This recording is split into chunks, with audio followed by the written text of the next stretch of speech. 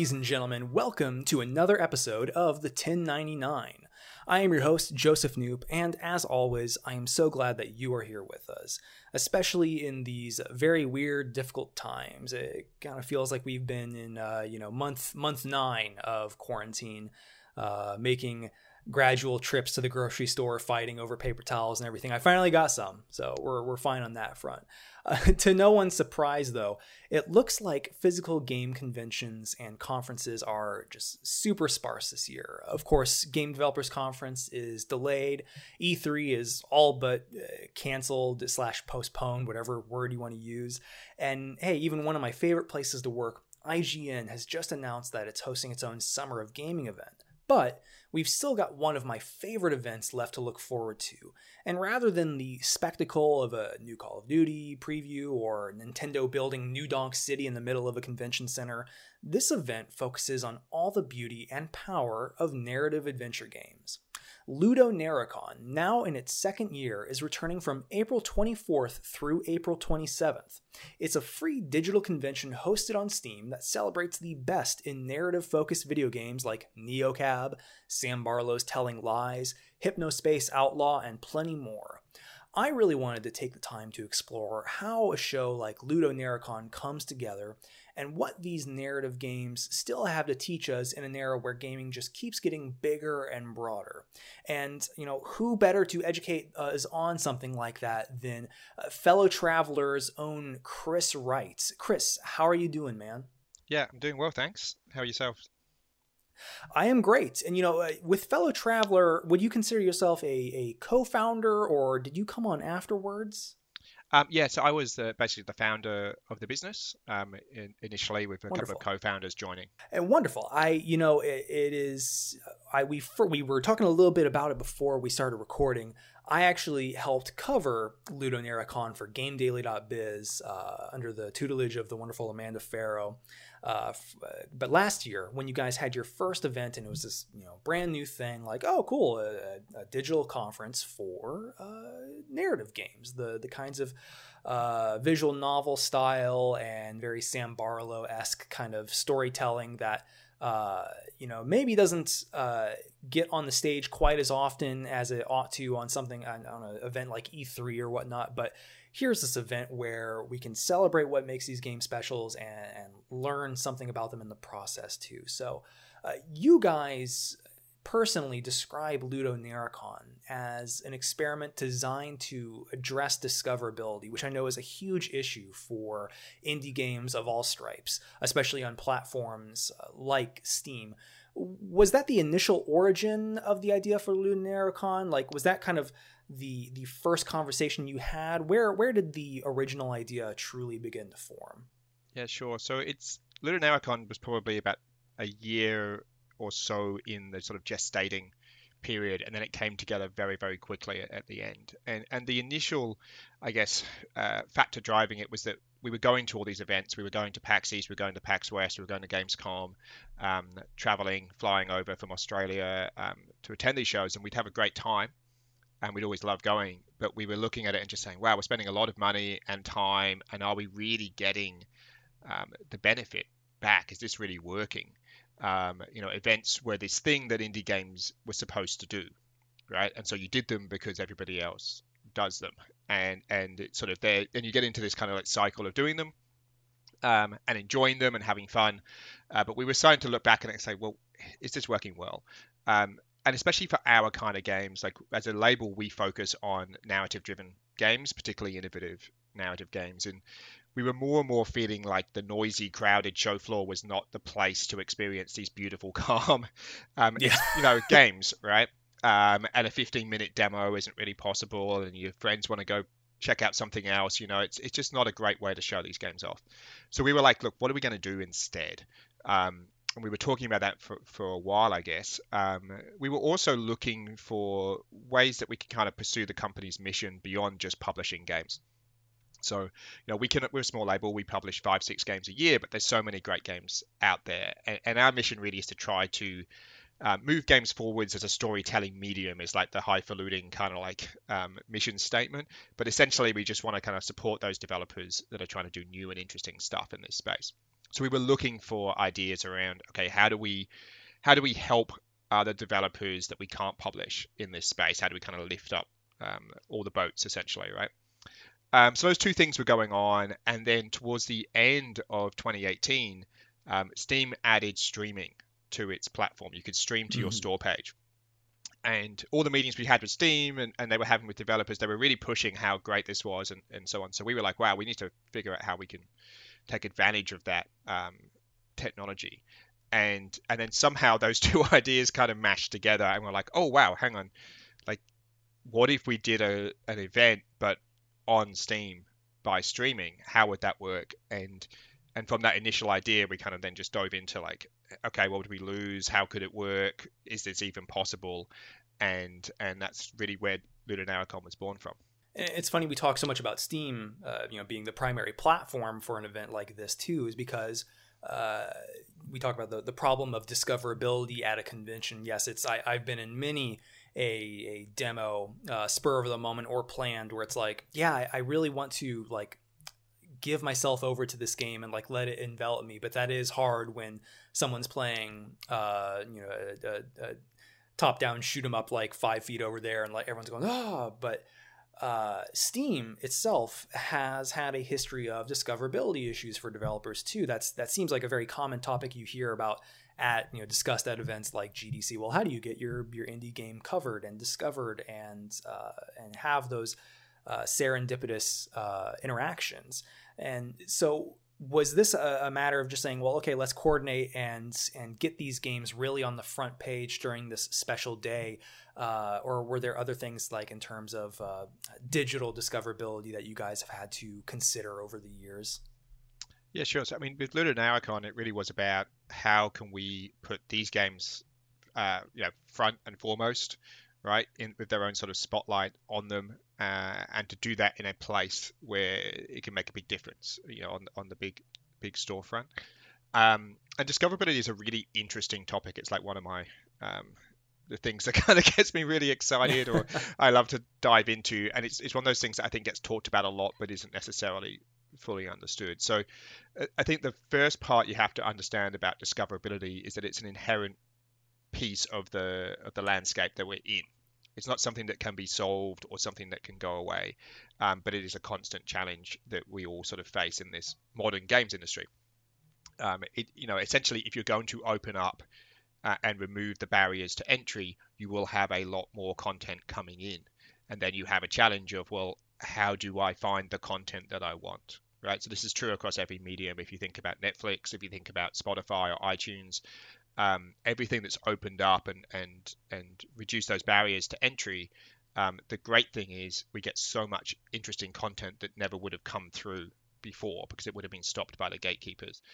The bad news is that the vast majority of it is just not going to find an audience. And that will never not be the case in an open kind of democratized platform. So when people sort of look at, how many bands on Spotify, what percentage makes virtually no money, it's like that's inherent. You're never going to actually change that because it's always going to be that a huge amount of content comes in that just cannot possibly find an audience because of the wealth of content that's there, right? The great thing is, though, surprises come out of that. People that maybe never would have broken through before have now an opportunity to do so, right? And I think in the last 10 years in games, we've all benefited so much from that, right? So as publishers, as developers, and as stores, we're all thinking about, well, how do we deal with this discoverability challenge, which is inherent to the landscape? So, stores are trying to do that through systems like Steam's got a lot of algorithms and tools to help people search through user reviews, other ways to kind of surface content. And what the storefronts are trying to do is really trying to optimize traffic, right? If they can show you more stuff that you like, you're going to spend more money at the end of the day, right? And then other stores like, say, Epic Games Store or GOG, they take kind of like a curation approach where they only put a certain amount of content on there, and they're trying to make like human judgments around what they think will work, right? So stores are trying to do it from that side. From our side as a publisher, what we're trying to do is get the game in front of people, get it in front of the right people, so that they can essentially discover it and notice it. Events is one way of doing that. You've got 80,000 people, 90,000 people in a big convention like a PAX. Is one way of kind of like pushing it in front of them. Obviously, PR, advertising, getting it in the big press conferences at things like E3. Those things put it in front of a lot of eyeballs. And LudoNarraCon was another attempt to find another way to put these games in front of a large audience, and hopefully the kind of audience that's interested in this kind of game. It's funny to think about the mix of, like you say, curation versus algorithmic kind of discoverability and on platforms like Steam. And I remember, when Steam introduced like the tag system and saying like, well, okay, this game is a shooter, or this game is a narrative focused, and like how cool it was to finally say like, okay, cool, like do I want to only look at games that are like about mid-century intrigue or something like that, some random tag.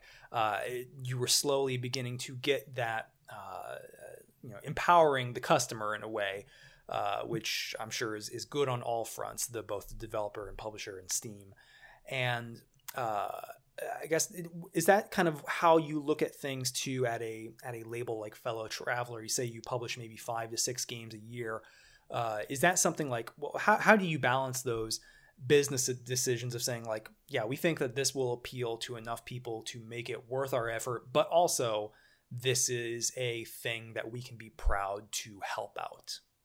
Yeah, it's an interesting challenge. So a big part of my job at the company is finding those new games.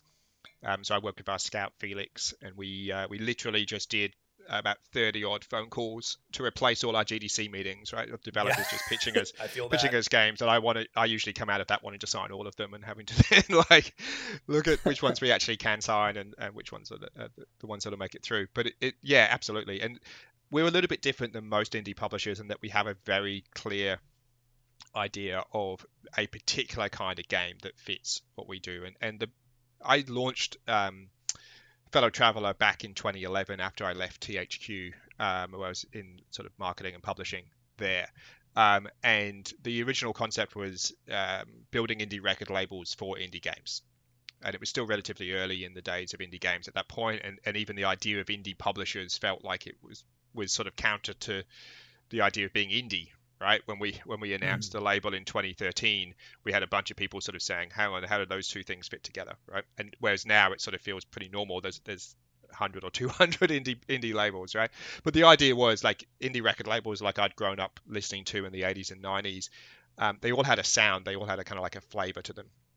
I use Sub Pop as the example because it's the one that everyone kind of knows, and it had its kind of like grunge sound in the 90s, and now it's kind of in more of an alt folk kind of Iron and Wine kind of style, right? But you sort of know that, hey, here's a band that I haven't heard before, but it's on this label, and they've got like 3 other bands that I like on that label, so I'm probably going to like this, right? So those labels were kind of performing a function in helping people discover new music.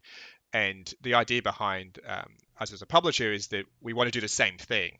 So look, that's always been our kind of idea. So we sort of feel we can add the most value to the games and the developers that we work with if we can bring an audience to Fellow Traveler that is likely to like Neocab, and hopefully they'll like In Other Waters, which we just launched last week, and maybe then they'll like Genesis Noir later this year.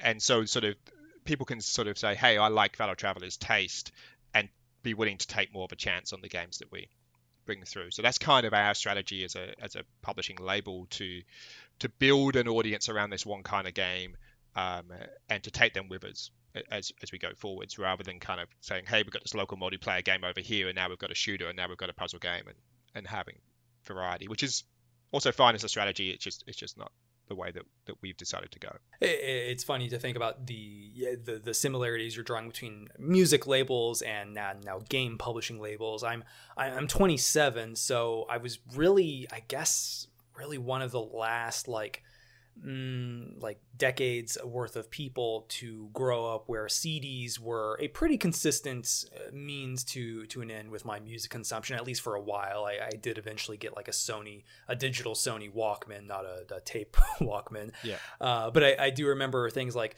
Victory Records was very influential in terms of me discovering like, oh, here's all this emo music.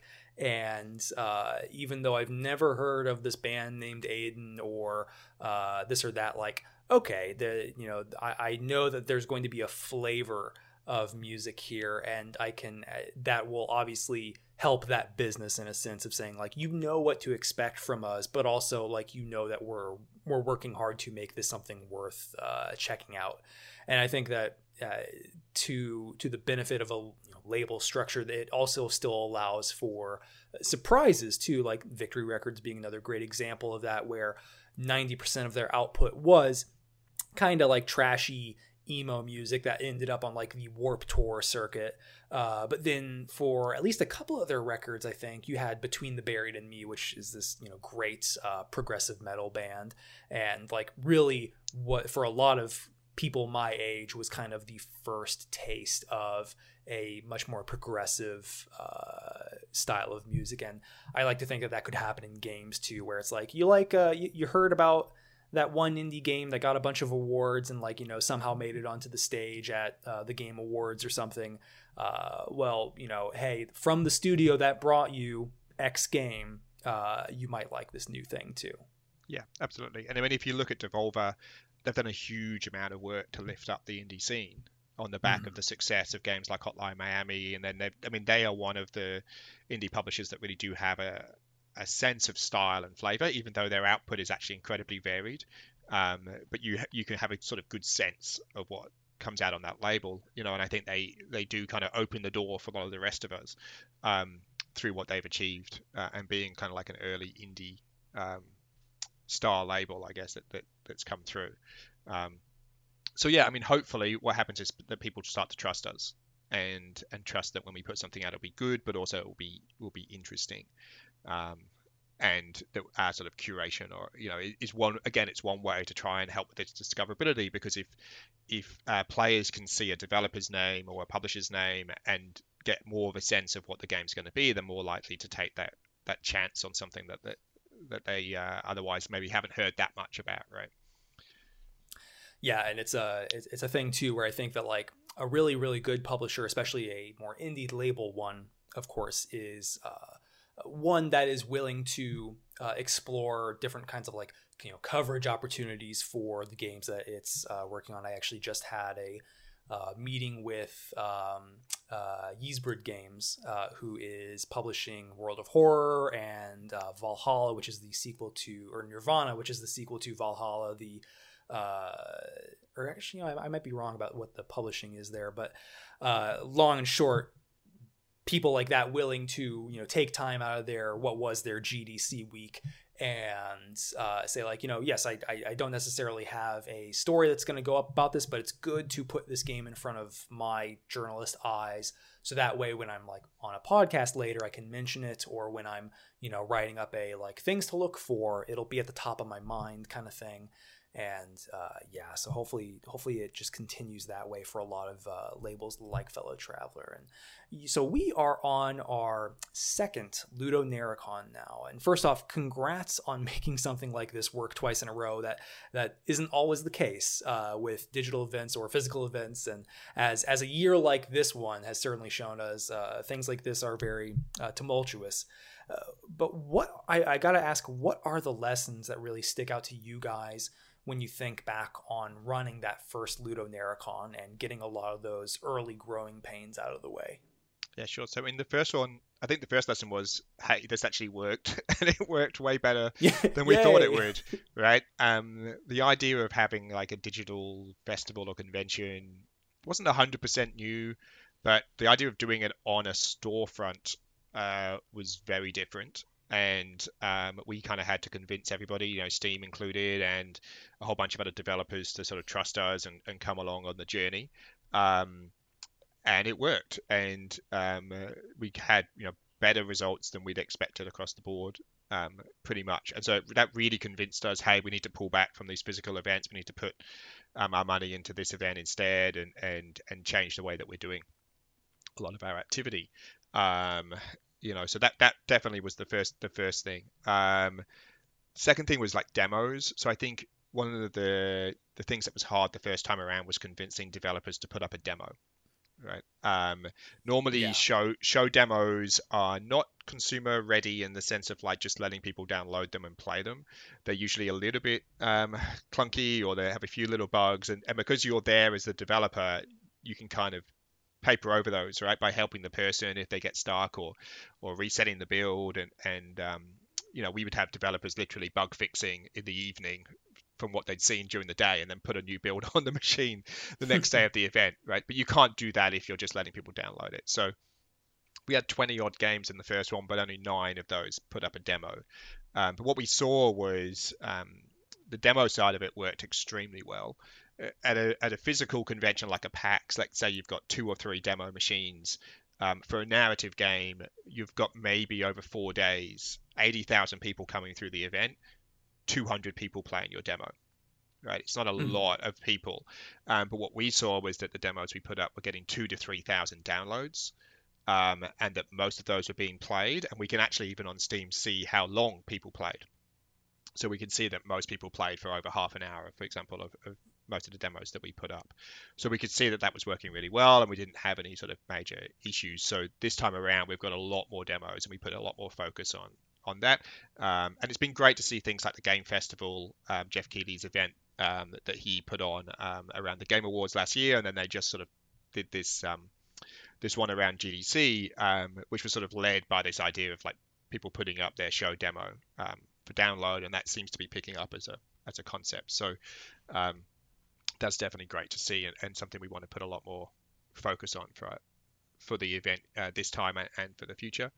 There was a huge amount of technical lessons, like just even figuring out how do we get 5 different people dialing in to a video call to then be on the panel, and how do we kind of run a virtual green room and sort of do the panel changeovers and so on. There was a lot that we had to work through to get that to work, but this time around makes it just a lot smoother, and we'll make that run a lot easier as well. And there were some technical challenges around just how do you get your stream running on Steam and then looping for 4 days, for example. And a lot of teams were doing it for the first time. Steam streaming was still pretty new at that point, so for a lot of them, it was the first time that they were actually doing that. So thankfully, we learned a lot out of that. We've been able to prep teams way more this year and put together briefing guides and so on with all the lessons out of that. So yeah, all of these things are very achievable. And when we spoke to the teams after the last one, we got a bunch of stats back from them. How many visitors did they have? How many wish lists did they get?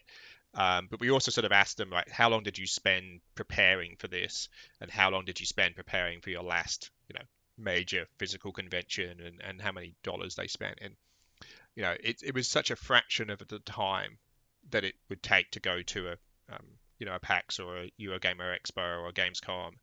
And a tiny fraction of the money. Most teams spent nothing at all. Some of them put down, we spent $100 on pizza, or we had to get this piece of equipment. Yeah. But they pretty much spent nothing.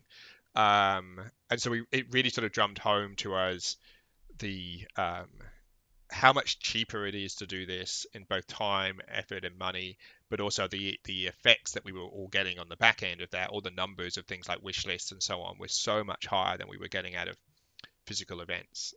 So it really reinforced for us this aspect of, we love physical events, and there's some things you can't do digitally. But from a developer point of view, the return on investment and the benefits that you get out of doing a consumer-facing convention like this are so high.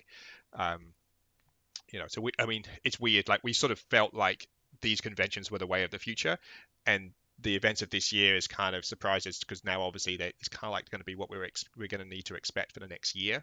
And so what we're really hoping is that after this one's over, we can help other people put more of these on, because I think as consumers and as developers, we're going to be in a digital world for for a good 12 months. Even especially in times like these where everyone is kind of locked in place, and a lot of companies and creative people have to figure out, well, how do I manage my business strictly digitally? And it's you see the businesses who'd already invested in tools like that. It's easy to do a second LudoNarraCon during a pandemic than it is a first LudoNarraCon, I gotta imagine. Yeah, absolutely. Yeah. And even just, with Steam, they were so supportive on the first one, but now they know what it is, right? We were sort of like explaining to them what we wanted to do. They're like, okay, we can make this work and we can do that, but like now they actually understand what it is. They're much, able to put much more support behind it and help us out more as well. And I think hopefully we've laid some groundwork. As I say, it's great to see things like the Game Festival coming through. And I think Eurogamer Res did a lot of stuff digitally at the last minute. But I think events later this year are going to obviously be now looking at, okay, how do they do digital? And I hope that we'll see a lot more of these kind of festivals, whether it's things like, you mentioned IGN's Summer of Gaming, but hopefully also other events that can help indie games kind of get through in this period, because physical conventions and events has been a big way for indie games to get through and to get in front of media, and with those not happening, there's definitely a gap there in terms of channels for them to get out and get noticed. You touch on obviously the accessibility aspect of all this, which is of course developers have to spend a lot of money getting a plane ticket somewhere, getting gear, PCs, demo stations, whatever, booth materials, and money to stay in a city, usually a very expensive one. And that has long been a point of contention for multiple conferences, GDC especially being hosted in San Francisco every year. I've told this before on the podcast, but yeah, Rami Ismail had an infamous monologue to a One Reason to Be panel, I think it was, that he hosted, where it's there's a sign outside that shows everyone put a red dot on whatever country you're from, and the sign says GD or game development around the world, and he's like, that's not accurate, that's just game development from the places where people can afford to come here. So it's not really accurate of what the game development looks like around the globe. And LudoNarraCon, of course, is this digital event that, as you say, allows for a below $100 on some pizza, because you're going to be in the office all day doing the live stream or something like that. But you get as much, if not more, out of that. So what are the accessibility concerns that developers had been coming to you guys and saying well, yeah, we would love to go to PAX, or we would love to be at the one of the various pavilions at GDC where so many people get to walk by and look at something like that, but we just can't. What are the concerns that they were really voicing to you guys? So I mean, for the developers that we work with, we were going to those events. And a lot of the teams were saying to us one of the reasons they wanted to work with a publisher was that they just couldn't afford the time or the money to go and do those events. And time probably just as important as the money. Going to an event like GDC is a whole week out of your schedule, but it's also several weeks preparing, and then it's a week or two recovering. That's a long time in game development to be taking your eye off the core work. So certainly we had those kind of challenges, and then financially it would be difficult. And so we as a publisher, when we did say a booth at PAX, we would often have one, maybe two developers there, but 5 or 6 games that we were showing. And it was always an optional thing. We would never kind of say to the developer, hey, you have to come. It was always looking at, was it suitable for them to come? Were they happy to kind of pay for their costs of travel? We're covering all the booths, etc., but they would typically cover their travel costs. And they would maybe pick one show to do that on, maybe 2 if they were local. It made it a bit more easy. But we dealt with teams from all over the world, and it's $4,000 or $5,000 realistically to travel to the US and be at a show if you're not in the US. By the time you've got flights, accommodations, food, and everything else. So yeah, definitely those factors.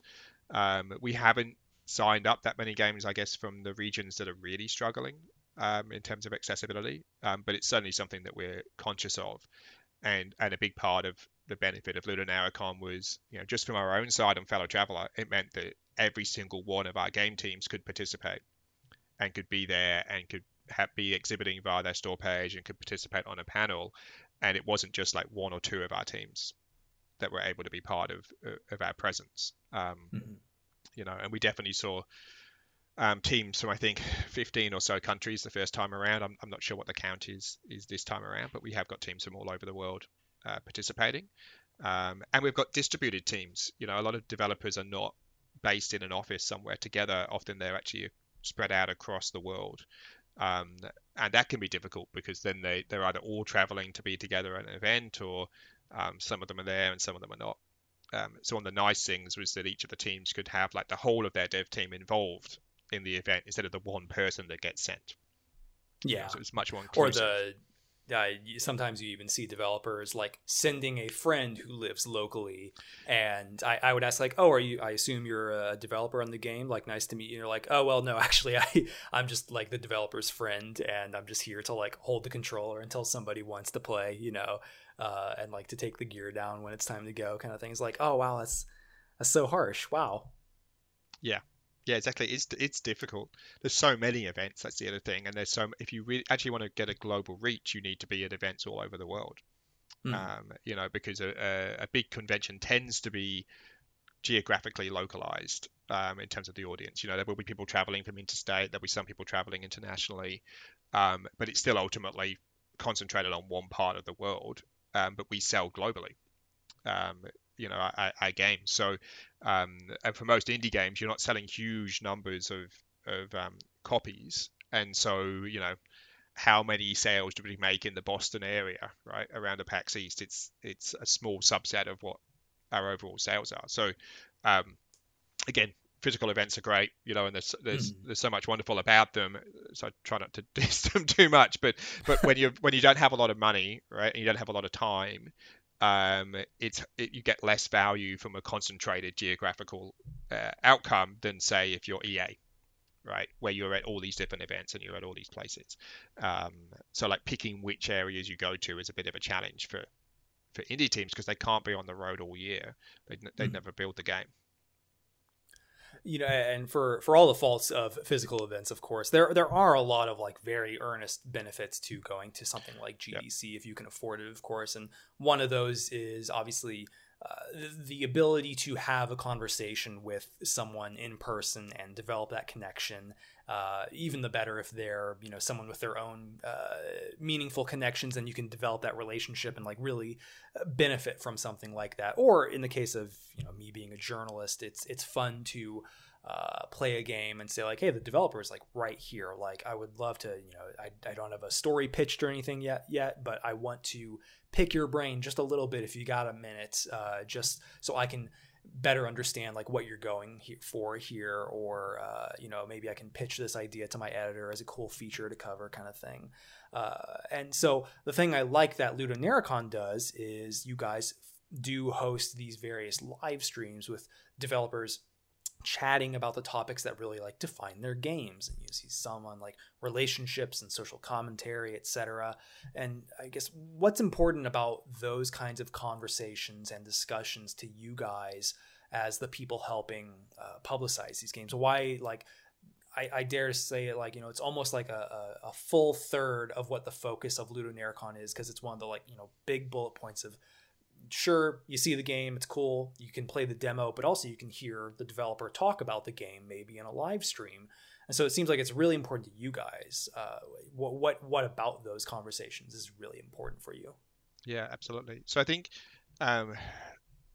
strongly believe that great ideas don't happen in a vacuum, right? There's a guy called Steve Johnson who wrote this book basically called Where Good Ideas Come From, right? And he talks about how great ideas don't come from this lone genius who's sat in his room, like coming up with their ideas. It's people building off each other, and he talks about the coffee house culture and how that leads to people meeting up and chatting, and then those ideas kind of building. And that's how progress comes along. And that's why conventions and conferences like GDC are important, because it's people coming together and it's sharing those ideas, and then they spark other ideas, and things move forwards. So those kind of discussions are really important, and it was great to see so much of the GDC content went up digitally and was accessible, and things like Rami Ishmael's Game Dev World, which is a pure sort of digital online convention to not only bring these digitally, but also he got them all translated so they were available in multiple languages, which was fantastic. That's really important. Not necessarily in an obvious way to development. It's not like you can necessarily point to this one conversation or this one thing that led to this particular game, but in any kind of cultural medium, that meeting of the minds and the sharing of conversations is how great things come through. So for us, it's a very important aspect. And I guess with LudoNarraCon, what we're trying to do is do it in more of a way of like a PAX panel than a GDC panel, and that it's how do we bring these topics in a consumer-facing kind of way. So the player is the audience as opposed to other developers, and how do we kind of lift the curtain a little bit about how games are made, what goes into them. I don't necessarily want to use the word educate because it sort of almost talks down to gamers, but it's sort of sharing with them, I guess, and being a bit open about how these things go, which I think can then enhance the way people kind of experience art and culture when they understand a bit more about from the development side what's gone into it. So yeah, I do think they're important, and it is a big part of LudoNarraCon for us. It's kind of like the main stage, right, on the event page, and the central point when people come in is to be watching those panels, and then diving off to individual games and playing the demos and so on. But the panels are absolutely the heart of the event. What have you? I assume as the founder of Fellow Traveler, you've obviously had a little bit of time to pore over some of them. Was there a particular favorite kind of discussion or presentation that came about last year's LudoNarraCon that like you thought, oh wow, either I learned something really interesting, or like I think that this is the pinnacle of like the kind of, not necessarily education, but maybe like lesson that I'm glad we're facilitating for the people who stumble on this event? Gosh, that's putting me on the spot. I'm not sure I want to play. I'm not sure I want to play favorites there, but I mean, one of the first panels was people talking about the panelists talking about, I guess, their favorite narrative games, and that to me is always really interesting. Is to hear like the creators talking about the things other people have made that they love and why they love them. There's a great podcast called Script Lock by a couple of guys that work in narrative, and each of those episodes is just a discussion with a narrative designer, or usually two. And I love hearing it because the people that are working in that space have such a different kind of perspective to me. So it's awesome to sort of hear that kind of stuff. Yeah, I mean, I had a very weird experience of the panels because I was operating the virtual green room. So I was essentially watching a little bit of the panel and then getting ready for the next panel, and in this kind of like weird cycle. So I ended up watching the panels on loop, but like 5 minutes at a time, not in the actual order that the panel happened, right? So I kind of like pieced them all together as I was moderating and monitoring the chat and diving between different things. But I thought they were great for the first year, absolutely, and I think we've got almost double the panels this year. So really looking forwards to those and seeing what comes of them, and hopefully having a bit of. We didn't have a huge amount of like chat interaction last year. It'll be interesting to see how much of that we can kind of bring in this year as well, and bring the audience in a bit more. I want to explore a little bit. You mentioned that you founded Fellow Traveler in 2011, right? Yeah. It's funny to me because I once wrote a piece about, long story short, it was like a piece about right after the 2016 election and like healthcare with game developers. And it was kind of over the course of my research, it was interesting to learn about like, you had your iconic indie game launches with stuff like Braid and Fez and Super Meat Boy around the like 2008, 2007, maybe 2009 era, and then a like 2 to 3 year gap was this next really, really big surge of cool indie games that came about. I failed to, remember one, but I remember this was part of my research. And I asked Sam Barlow this question when I was interviewing him about Telling Lies. But does it feel like narrative games have reached a new renaissance in the last 5 years or so? Of course, we have stuff like Telltale's various series, but now we're getting like throwback things too, like Thimbleweed Park a few years ago, and you find games like 12 Minutes in Xbox's E3 sizzle reel last year. And to me, that kind of also connects to what you guys say, on the Fellow Traveler site. You guys are looking for indie games that, quote, push the boundaries of narrative. So how does that play into, like, I guess, how has Fellow Traveler evolved since 2011 in terms of saying like this is an indie game that's really doing something different, and this is an indie game that we would be proud to help? Yeah, sure. So I mean, in terms of evolution, we didn't start as a narrative focused label. We had that initial idea of being like a record label, finding a flavor, and initially the idea was Australian games. We're based here in Australia. The Australian industry was being just absolutely smashed by GFC and studios shutting down. We went to less than half the number of employed developers in the country in the space of like 2 years. Right, and there was maybe a 6-year period of studios closing, essentially, with some of those lasting out to about 2014 or so. So all the big studios were shutting, including the ones that I worked at the point that basically was made redundant and came up with the idea of starting the label. And so initially it was like, yes, let's work with the local teams. Let's help the local teams recover, local industry recover. A couple of years in, we kind of realized that was fantastic on one level, but consumers don't actually really care where games come from. They're not looking for games from one particular country or culture in the same way that music did evolve, like grunge out of Seattle, etc. Games haven't quite been the same, and so we looked around at what games we were passionate about, what we felt was the most interesting space to be in, and narrative was where we settled on. And a big part of that for me is what's exciting about indie games in general is variety and surprise and discovery and innovation. Because indie developers tend to succeed not so much by being the best at a particular thing, but by doing something really unique and different, sometimes that none of us realized we actually wanted, right, until it turns up. So, you mentioned Sam Barlow, something like Her Story, right? It's not a hugely expensive game. It's definitely got some rough edges, but it's such a unique and interesting experience. Papers, Please is another one that I would come back to again and again, in terms of not a crazy expensive game, mostly made by one person, but doing something really, really different and getting its attention and breaking through and changing the kind of the medium as a result. So indie games, to me, that's the exciting thing, is that they're exploring all these spaces that traditional games just hadn't really bothered to, because it was quite a small number of games being released each year and large budgets and so on, and the mainstream industry tends to shave off a lot of stuff around the edges, right?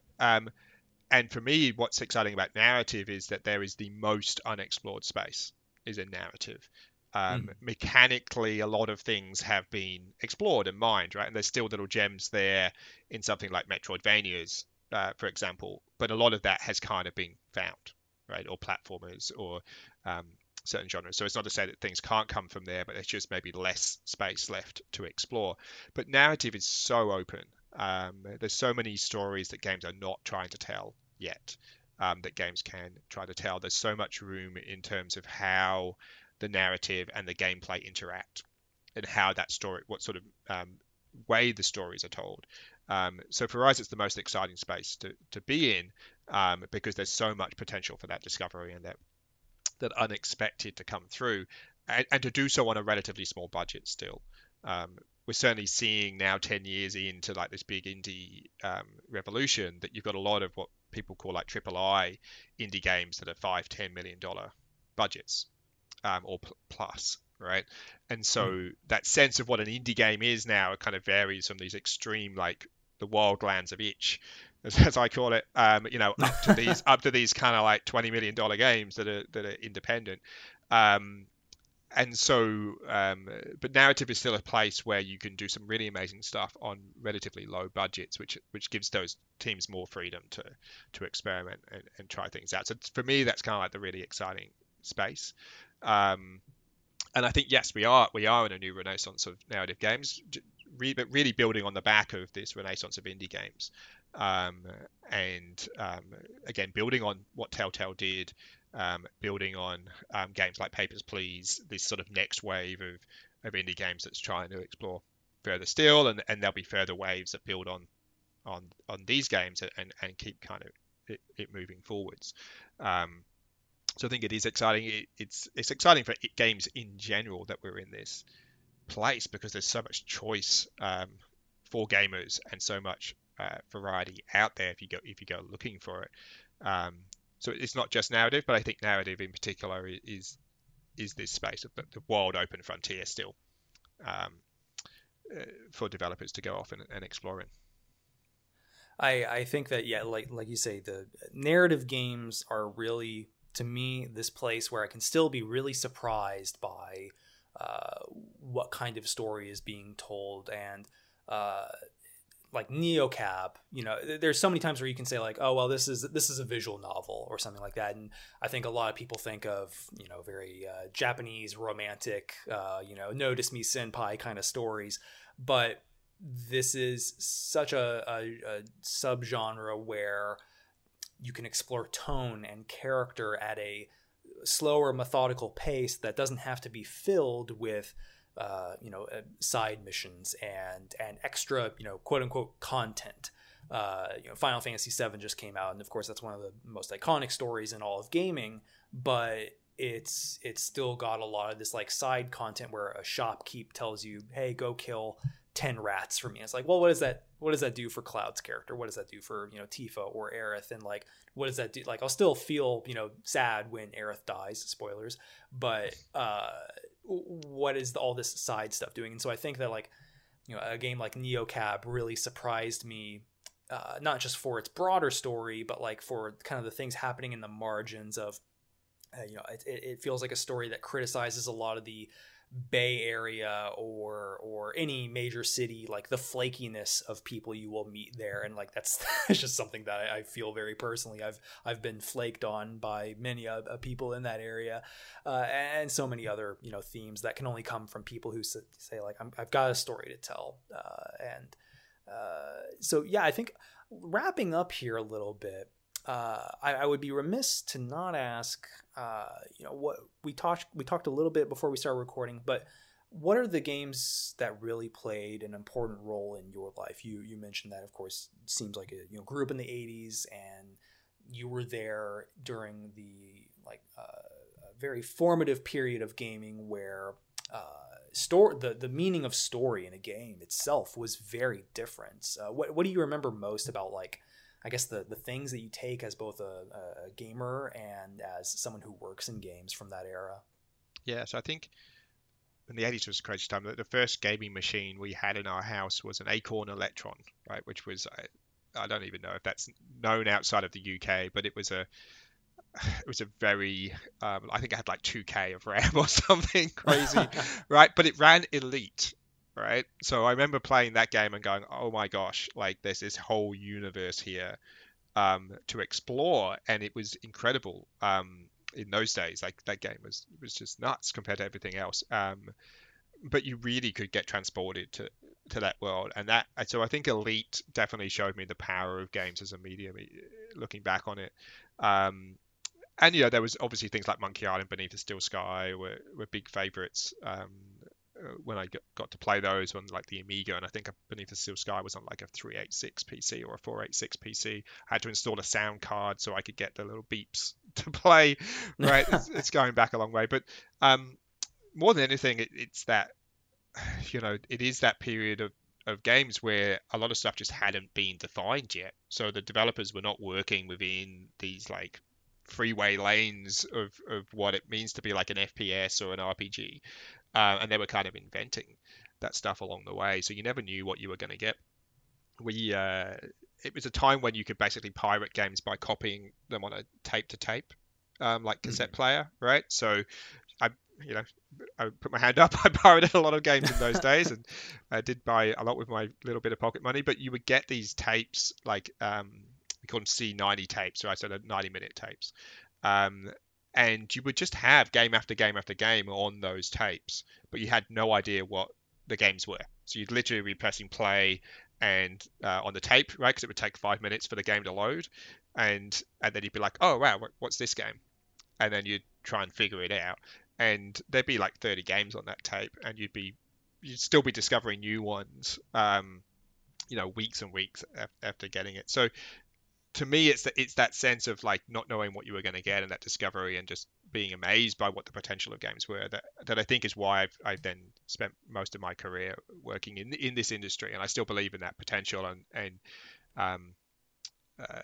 very excited about, I think 10 years ago as indie games were coming through, and delighted that I made that transition from AAA to indie, because it is getting back to that spirit of what made me fall in love with games in the first place. Some things never really change. I think with narrative games, you still get that sense of, well, if you think with like a AAA game, you can almost define it by the subgenres it falls in. Well, it's a third-person action adventure with Gears of War, this reference, that reference, but a narrative game feels like those old tapes, right? Where, yeah, sure, maybe I can watch a trailer or something, but like I haven't truly begun to understand what a game like, Neocab or Telling Lies is, what lies in wait for me until I open that up, hit play, and, the game starts rolling. And I think that's why, even though we live in a great time where, even AAA gaming is reaching really incredible heights of cool storytelling, there's still such a wonderful place where, like, I look at the list. I'm on LudoNarraCon.com, and of course near the bottom of the page you guys have all the various games that are going to be featured this year, and I'm just like, I've played like 6 of these out of the 20, and I want to play all the rest. I hadn't even heard of some of these, like Solace State or Chinatown Detective Agency, but these are all things that, like, I am looking for something fulfilling, and I'm pretty sure narrative games are where I'm going to find it. So, Chris, thank you so much for joining the 1099. I really appreciate your time, and I know you guys are ramping up here. The event is, of course, coming up very soon. Is there anything else you're excited for that people should really be on the lookout for with this year's events, and anything that they should definitely keep their eyes on? Yeah, sure. So, look out for further announcements from us in the coming weeks. There's around 20 games on the website right now, but we'll actually have close to 40 or just over 40 games. We expanded and reopened the applications when GDC was cancelled. So there's another 20 or so that you're going to have to play as well. So yeah, absolutely look out for that, and go to the website and sign up to the email list, etc., to make sure you get notified.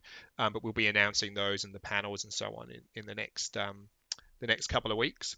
But yeah, it should be a big weekend if you like this kind of game, then a lot of games to play, a lot of games to check out, and obviously a lot of panel discussions. So we're really looking forward to welcoming everyone to the event virtually, and it should be exciting. And we know you folks are not going anywhere with the recent stay in place orders, so you have no excuse to not check out LudoNarraCon, which returns April 24th through the 27th. That's on Steam, of course. Give it a check out. Make sure you play some of the demos. Chat with the developers during those little kind of like digital panels, and it's going to be a good time. And Chris, thank you so much. And folks, you can find a new episode of the 1099 on your favorite podcast platform of choice: Spotify, iTunes, Google, what have you. And we've got Michael Chu, the now former lead writer on Overwatch, coming on next. He'll be talking about his 20 years at Blizzard. I'm really excited. He seems like he's excited too, which is always a really good sign. And with things with the coronavirus, COVID, kind of throwing a wrench into some things, I will be doing my best best to make sure that, we've got a consistent lineup of interesting guests and conversations going on. Might have to do a couple of 1099 reviews episodes to fill in the gaps here and there, but I am going to do my best for you guys, make sure that you guys have something to keep you busy and some meaningful conversations to keep your brain jogging. Unlike me, I have been languishing in the quarantine boredom. So thank you, folks, and we'll see you next time.